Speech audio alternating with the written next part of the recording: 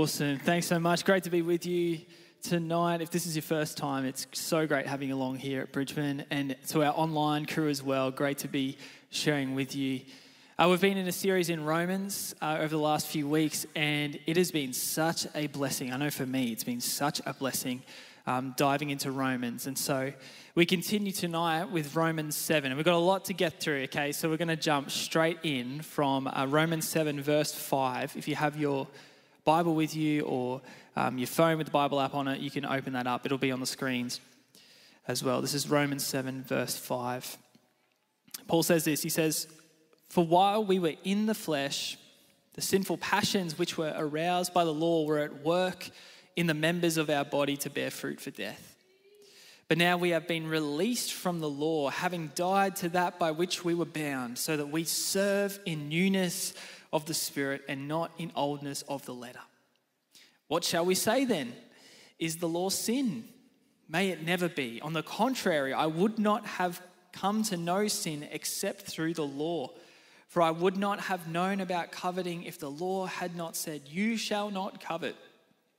But sin, taking opportunity through the commandment, produced in me coveting of every kind.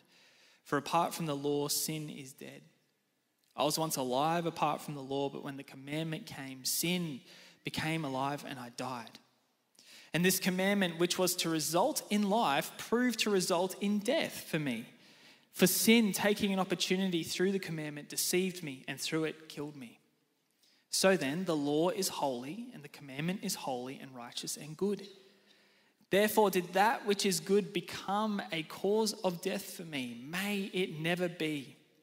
Rather, it was sin in order that it might be shown to be sin by effecting my death through that which is good, so that through the commandment sin would become utterly sinful."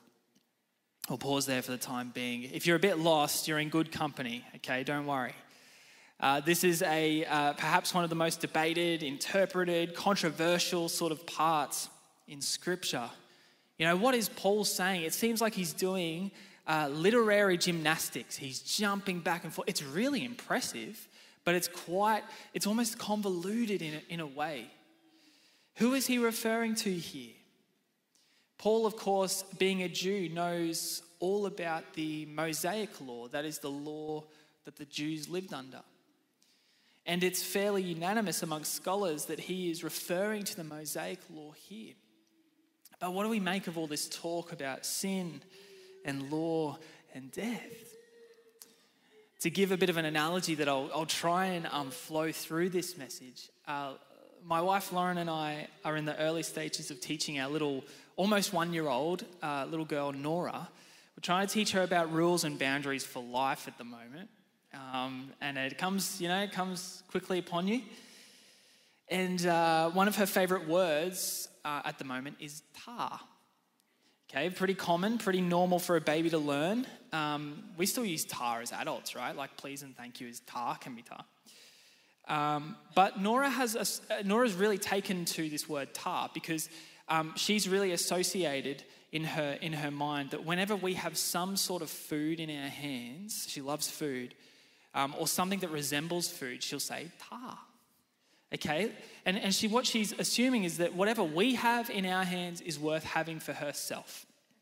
And there's this little miscommunication or battle that can kind of happen when the thing that's in our hands is not really suitable for a baby or is just not fit for human consumption, you know. Taking the bin out, for example, or holding the bin, she goes, tar. And you're like, no, not quite.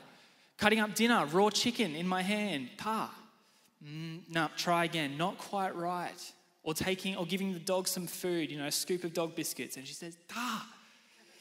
And you're like, no, sorry, no, I can't give you this. It's not good for you. Not everything can be given when she says tar, you know. And that's a little hard to explain to a 1-year-old, but we're getting there. She's getting the hang of it. As an example, though, I want you to imagine that in raising Nora, Lauren and I never told her to share her belongings. You know, imagine now as we're teaching her all these little things, you know, say please and thank you, say tar for when you get food. Imagine that we never showed her or told her that sharing her toys or her food or her clothes with others is the right thing to do.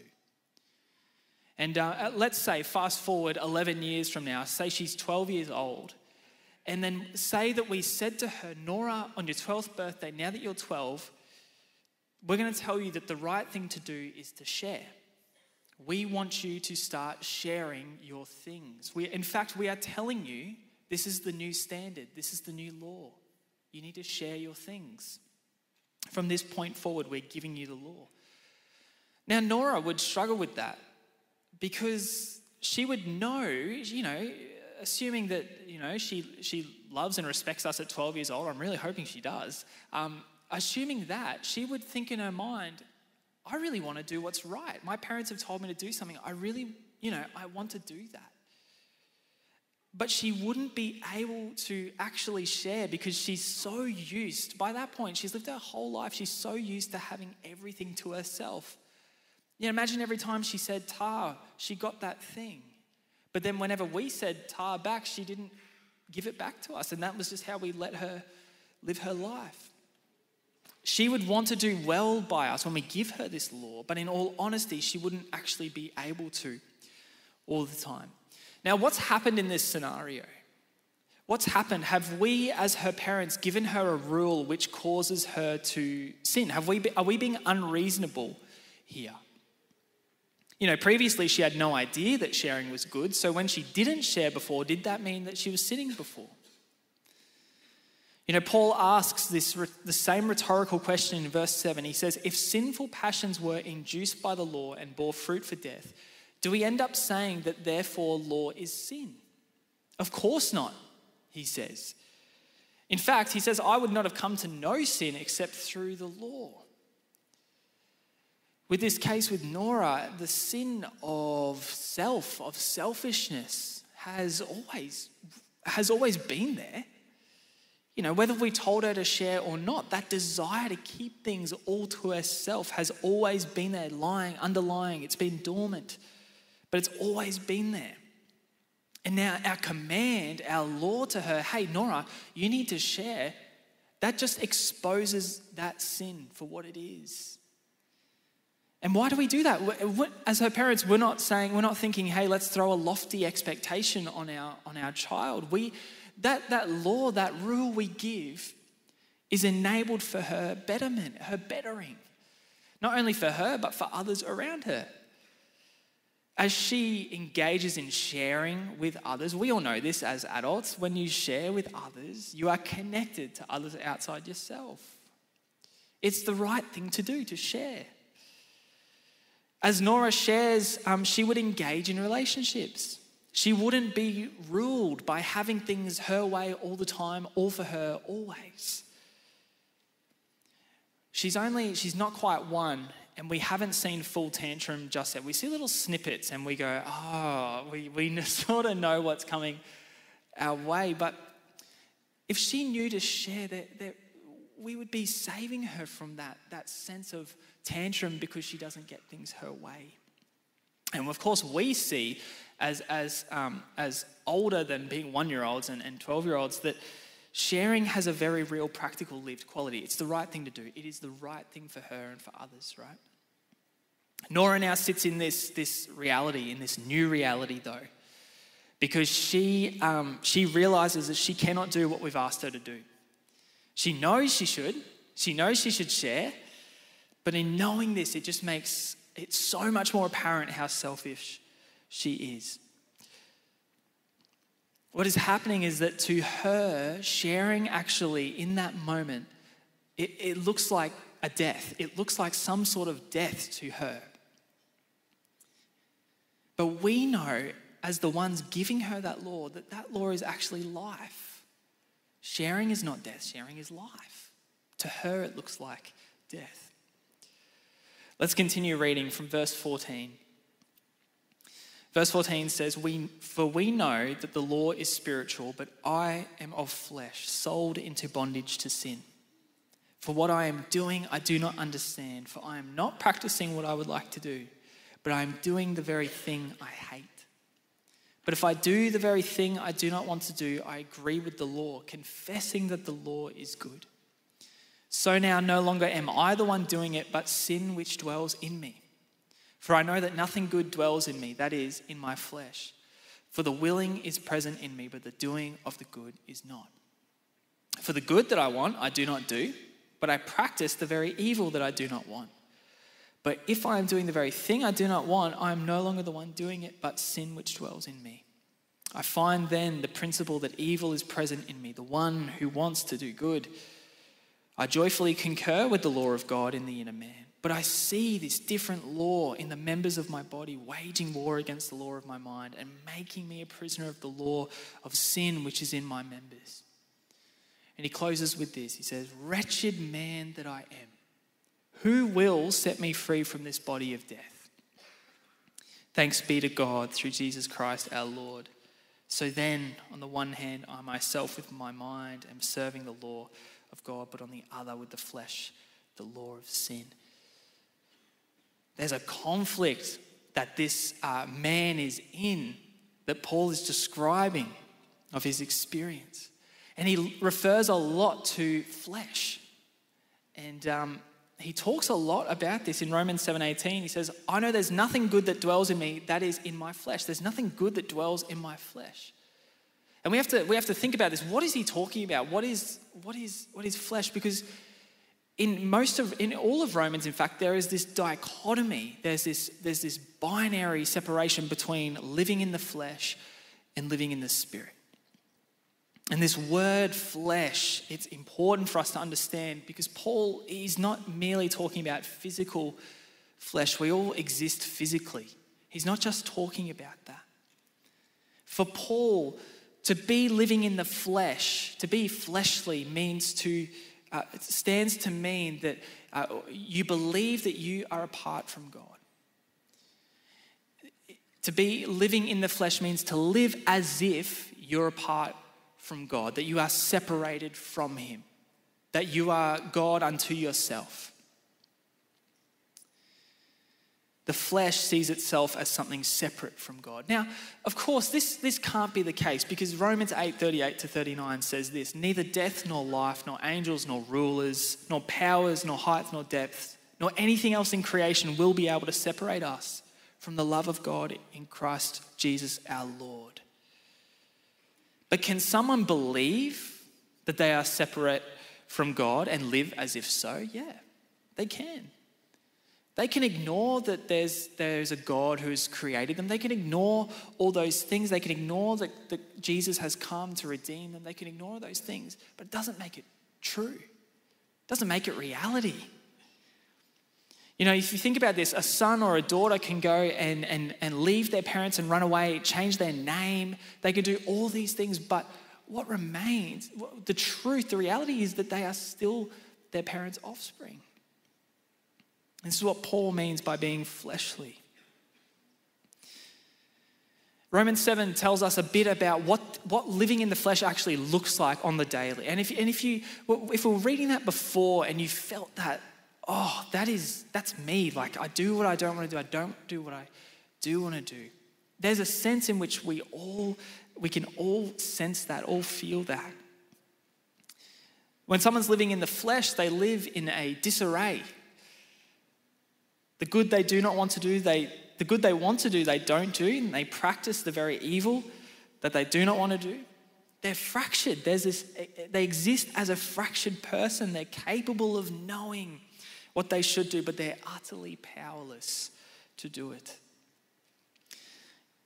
You know, everyone I think knows that there is a moral law in our lives. That we can argue about it, we can go down the apologetics route and we can argue over the nitty-gritty, but at the end of the day, there is a moral law, whether someone's a Christian or not. There are things that they would believe that are morally, inherently, and universally wrong. It's wrong to cheat. It's wrong to lie. It's wrong to take something that isn't yours. And whether you can kind of, verbally sort of argue your way out of it, the reality, it is a reality. It's a truth across cultures, it's a universal sort of truth. Now, the Christian knows and the Jew knows that breaking these moral laws isn't just this arbitrary man-made thing. You know, it's not just social conduct or social rules we're breaking, but is actually the natural law of God. You know, the Christian and the Jew knows, this is why Paul's talking, the Christian knows that these laws are not man-made, they're God-given. There is a natural moral law. And hence, to break that natural law of God is to actually go against him. It's to turn away from him, and hence it constitutes sin. The one who lives in the flesh then knows what they should do. They understand this moral law. Jew or not, they know what they should do and how they should act, but they are utterly powerless to do so. And so living in the belief that you are not, that you are separate from God is the condition that this fleshly person lives in. But it doesn't mean that they then don't depend on things other than God. They must depend on sources of what to them looks like life. Now, of course, to call these sources life is to call a dirty puddle on the ground the Pacific Ocean. It's nothing. It's a facade. It's this illusion. It's not life. But to the one living in the flesh, this life source, life, is essential. It is everything. You know, I saw this billboard. Actually, I drive past this billboard all the time on my way home, and it's for a brand of suits. And the line that they've gone with to advertise this brand is the relentless pursuit. It just hit me when I was at the 4 p.m. I was like, maybe it's a play on words, like pursuit, suit, I don't know. Or maybe it's kind of saying, the endless pursuit of fashion, or the relentless pursuit, relentless pursuit of fashion, like it's a constant pursuit. Maybe it's saying something like, wear this suit whilst you relentlessly pursue. Either way, the message is the same, isn't it? There is a relentless pursuit. When we live in the flesh, there is a relentless pursuit for life.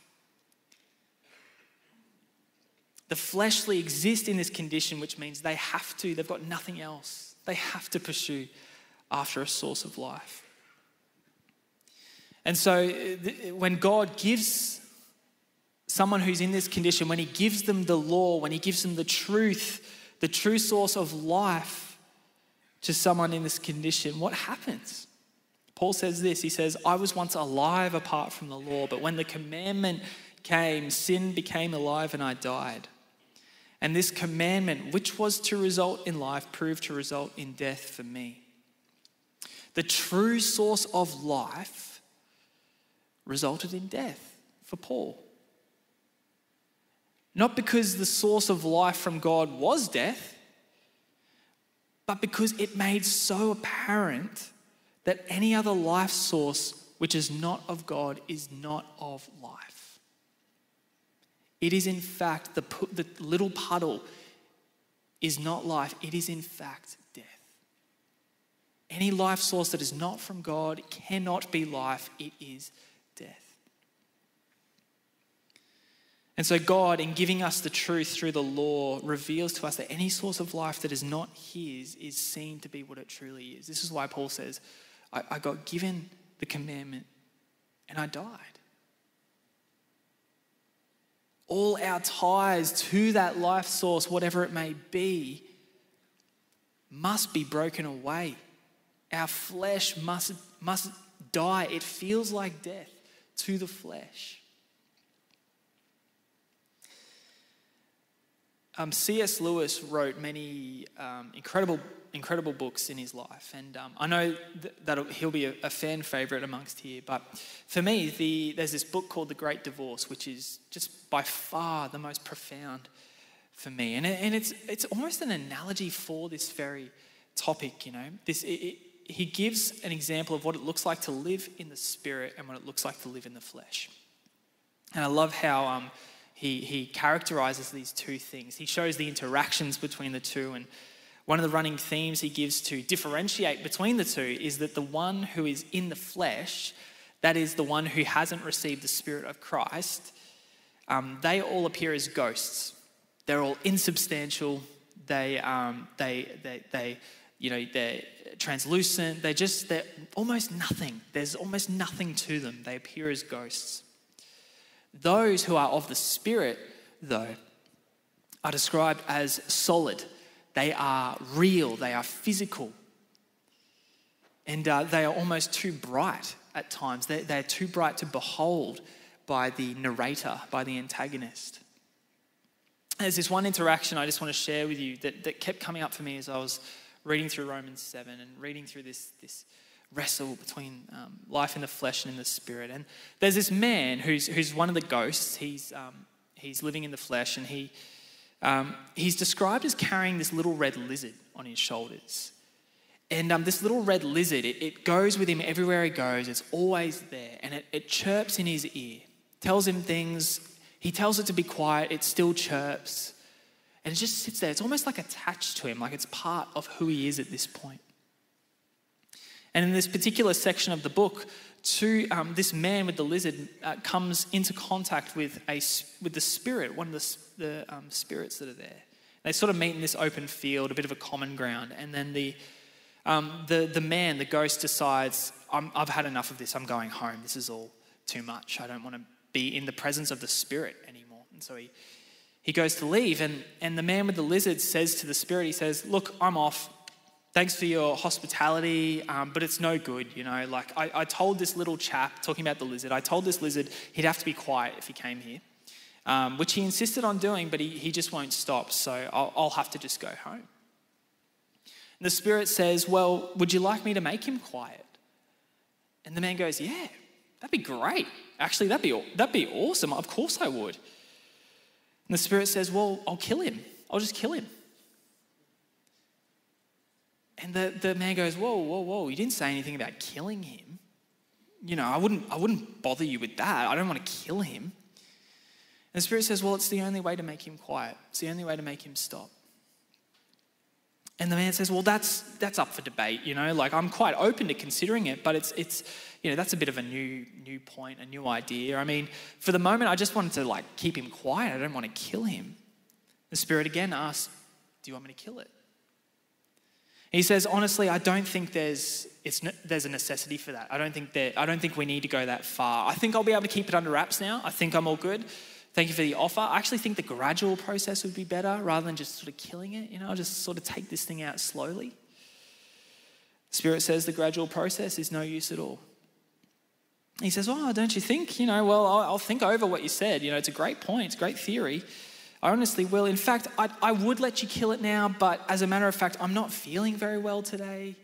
And I think it would be silly to do now. It wouldn't be the best idea. So I'll come back when I'm in full health and we can do the operation.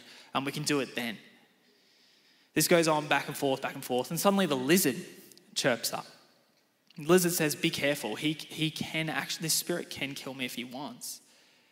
And then you'll be without, he's talking to the ghost now, the man who is wrapped around. He says, then you'll be without me forever.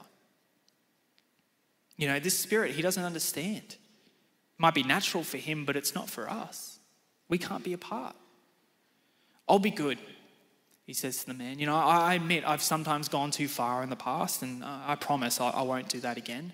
I'll give you all, everything you want, all nice dreams, and it'll be all sweet and almost a bit innocent. Suddenly the man, the ghost, comes to his senses, says, no, all right. Says to the spirit, I want you, take this lizard from me, kill it.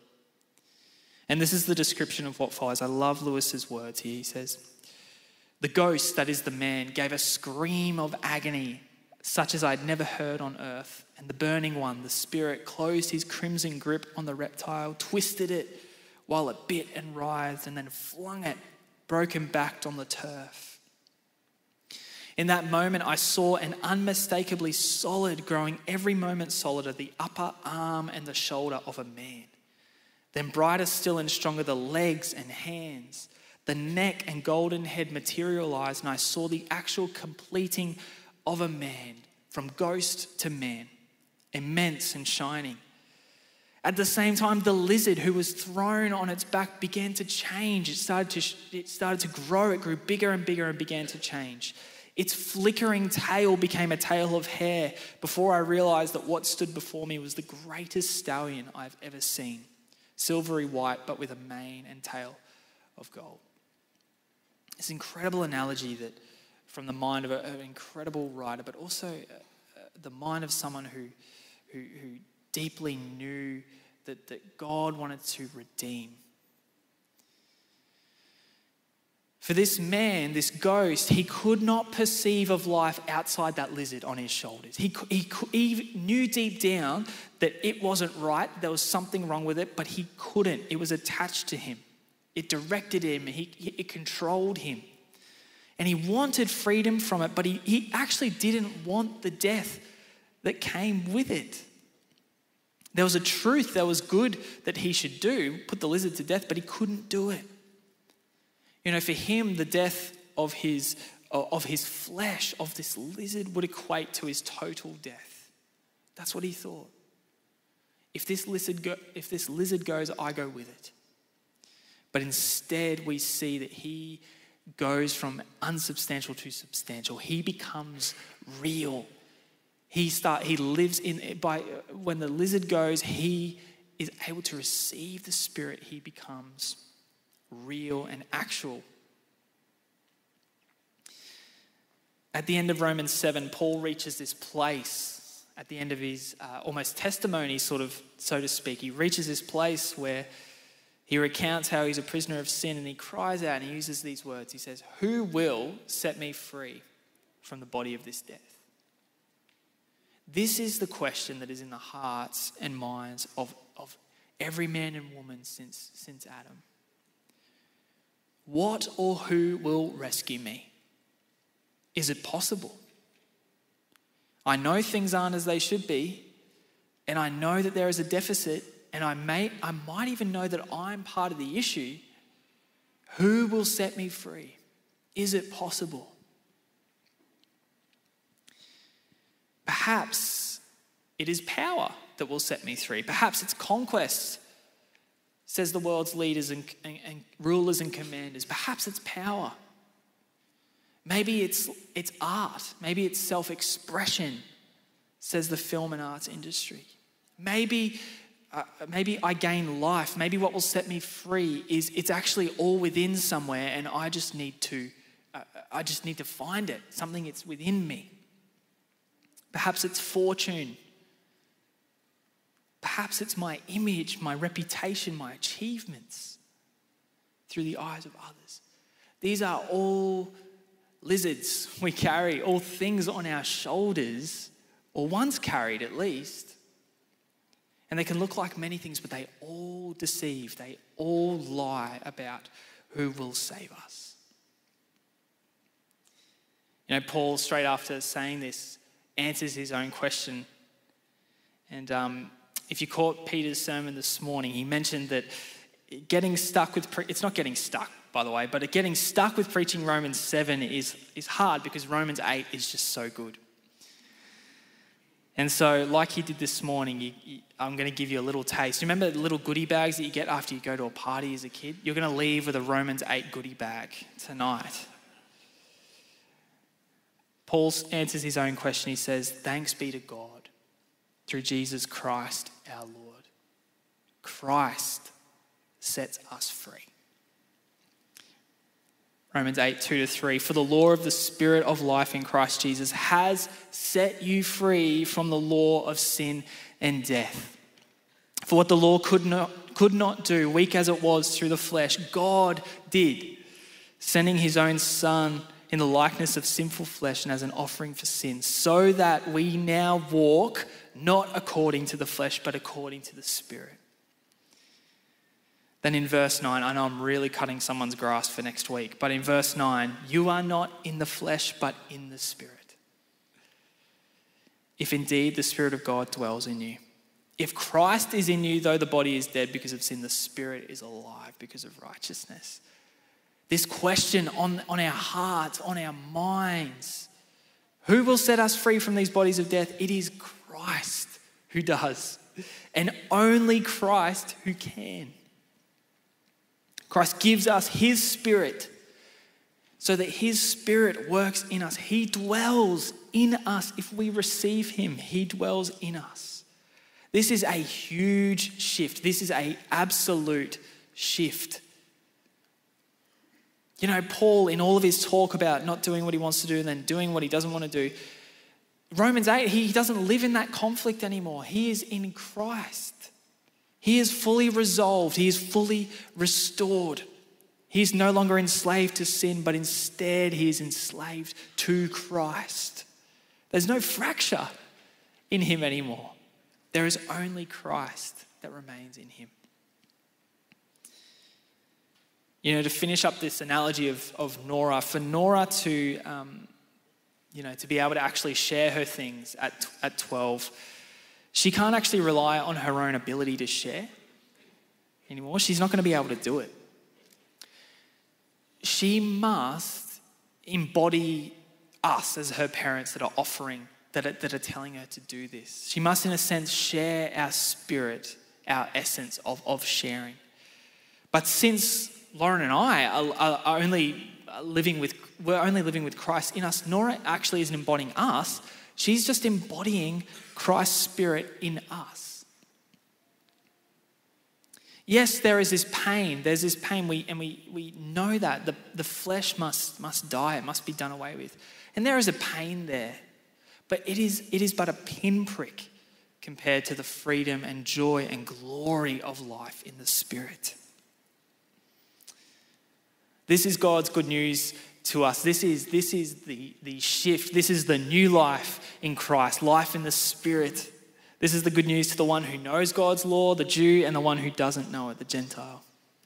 That God sent his Son Jesus to set us free from slavery to sin, to cleave us away from the law of death and instead unite us to himself. And so if you don't know, if you have never heard this before, maybe you've been coming to church for years and the Spirit is revealing something to you. Maybe that you've made a life source something about Christ, about the Spirit, rather than receiving the Spirit directly. You know, this man in this story from the Great Divorce, he doesn't want to just hand over the lizard. He comes up with all sorts of excuses. He's like, another time. It's a great idea. I'll think about it. All these things. But I want to say to you tonight, don't wait another moment. Don't hesitate another moment. Sin has been defeated by Christ. The power that sin holds over us is no longer. And so if you call yourself a Christian here tonight, don't continue to live as if sin reigns. We live by the Spirit. This is the beauty of God's good news. We live by the Spirit. If you've never come to this crossroads before, I want to say, don't be deterred by the death of the self that must occur. Don't put it off saying things will get better, that I'll get things under control, that I can do both. I can have both, a bit of the flesh and the Spirit. The flesh must go, the Spirit must take hold. Let me reiterate, the life source that you're drawing from, if it's any life source but of God, it is nothing but murky, dirty water. And Christ is offering living, flowing water. As we come to worship, I want to leave you with just one final illustration from a commentator. They say this: Paul's understanding of human life under the reign of anti-God powers looks quite a bit like what we know about the horror of a child soldier. In many parts of the world, as we know, children are swept from their villages or off the streets or traded by parents desperate for food or protection. They become little more than slaves, girls used for kitchen duty and boys wielding weapons, both of them used as bait. In many cases, they are forced to become soldiers. They have sin thrust upon them. And not just to become child soldiers, but eventually to become the ones who capture and use others. There is no escape. In many cases, there is not even the hope of escape, as unrelenting ideology takes over their thoughts. They cannot help themselves. They cannot rescue themselves. They have nowhere to go. Their power consists only of self-destruction and the eventual destruction of others. Child soldiers can only be rescued. They can only be redeemed and rescued. And the power must come from the outside to redeem them and to rescue them. They must be plucked from their situation and taken out. What Paul is showing us is that we all once were enslaved in some sense as a child soldier. The powers to which we are enslaved might be less visible, but nonetheless. Yet, this is the great news, the good news. It is Christ, the suffering Messiah, who is sent to break the universal, otherwise relentless hold of sin and death. It is only him who can do this. There is no striving. There is no way we could even save ourselves. It is only him who can do this work. It's Christ who has broken this hold of sin and death. It is Christ who reaches into our situation. It is Christ who rescues us out of it. And it is Christ who now lives in us. This is why Paul said, it is no longer I who live, but it is Christ who lives in me. As we come to worship tonight, there's an opportunity for us that maybe have never come to this crossroads before, where we go, I didn't know. I just had to invite the Spirit in. Maybe there's some of us here tonight who've been like, oh yeah, I knew I had to invite the Spirit in, but I thought I had to do a bit more. Like I thought I had to, do a bit more. There's an opportunity tonight to say, God, would you rescue me? Would you breathe your Spirit into me? Would the things of my flesh die? And so as we worship, I pray you take that opportunity. Say that directly to God, It might be a posture that you take. It might be a physical posture that you take to reflect that inner spiritual posture that is happening there. Let me pray for us as we give thanks, as we worship. I love the lines in this song about there is no higher power, there's no, he's above all things, he's above all authorities, he's above all names, is King Jesus. Let me pray for us tonight and let's respond, let's give him our worship. Jesus, we thank you. It's your Spirit within us, Lord, that we can even know you, that we can even come to this place, Lord. It's your grace flooding our hearts. It's your blood coursing through our veins. And Jesus, we pray that we would not lose sight of that. Holy Spirit, come, dwell in those who have never opened themselves to you. Where there's things that are blinding, Lord, would you reveal your truth, and may the facade, the illusion of life die away, Lord.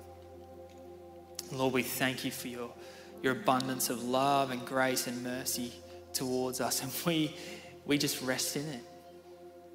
We just say thank you. Great God, we thank you that we now live in the Spirit. And pray all this in Jesus' name. Amen. Hey, let's stand together. Let's worship. Let's spend time glorifying God. Let's sing.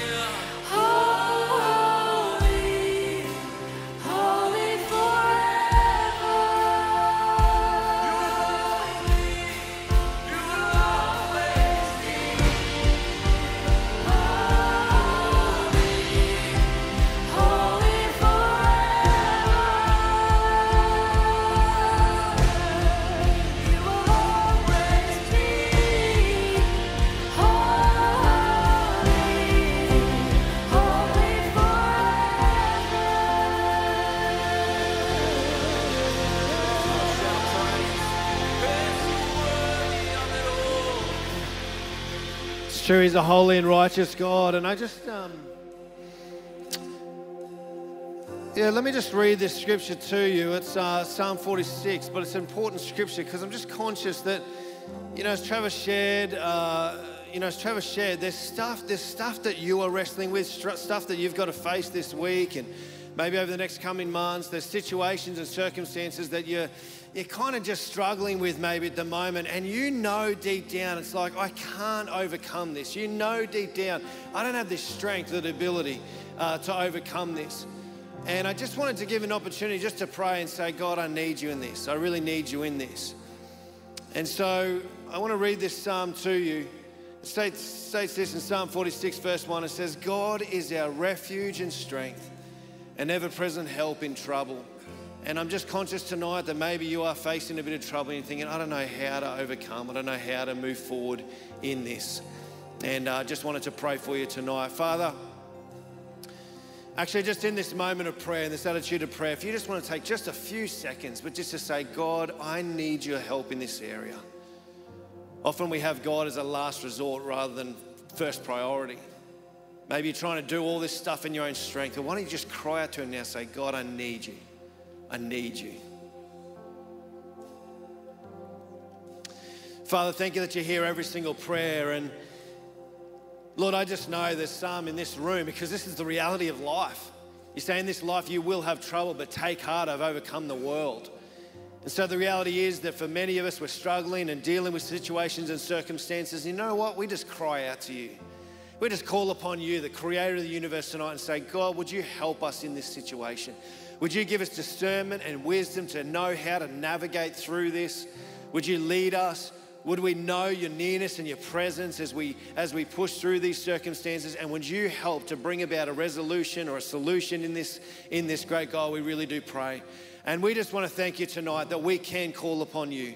We want to thank you that you are with us, an ever-present help, Father God, in those times of need. Thank you that you never leave us nor forsake us. And I want to specifically pray for those this very moment that are facing something significant this week, that they're dealing with a trial that they just think this is impossible to overcome. But I pray you empower them by your Holy Spirit. Thank you that you are there for us. Thank you that you can empower us. And I pray that you do that for them, great God. It would just be another miracle story of your work and a testimony to your goodness, great God, we pray. So we thank you, Lord. We thank you for your word and how it's an encouragement to us. Continue to lead us and guide us this week as we go our separate ways, we pray. We honor you tonight, great God, and we pray these things in Jesus' name. Amen. Amen. Really good to have you here. Great to have you online. And as I said earlier, if you want to hang out, catch up afterwards, feel free to do that. Lasagna for dinner. You can grab some lasagna, hang out in the courtyard area. God bless you. Have an awesome week, and we'll see you soon.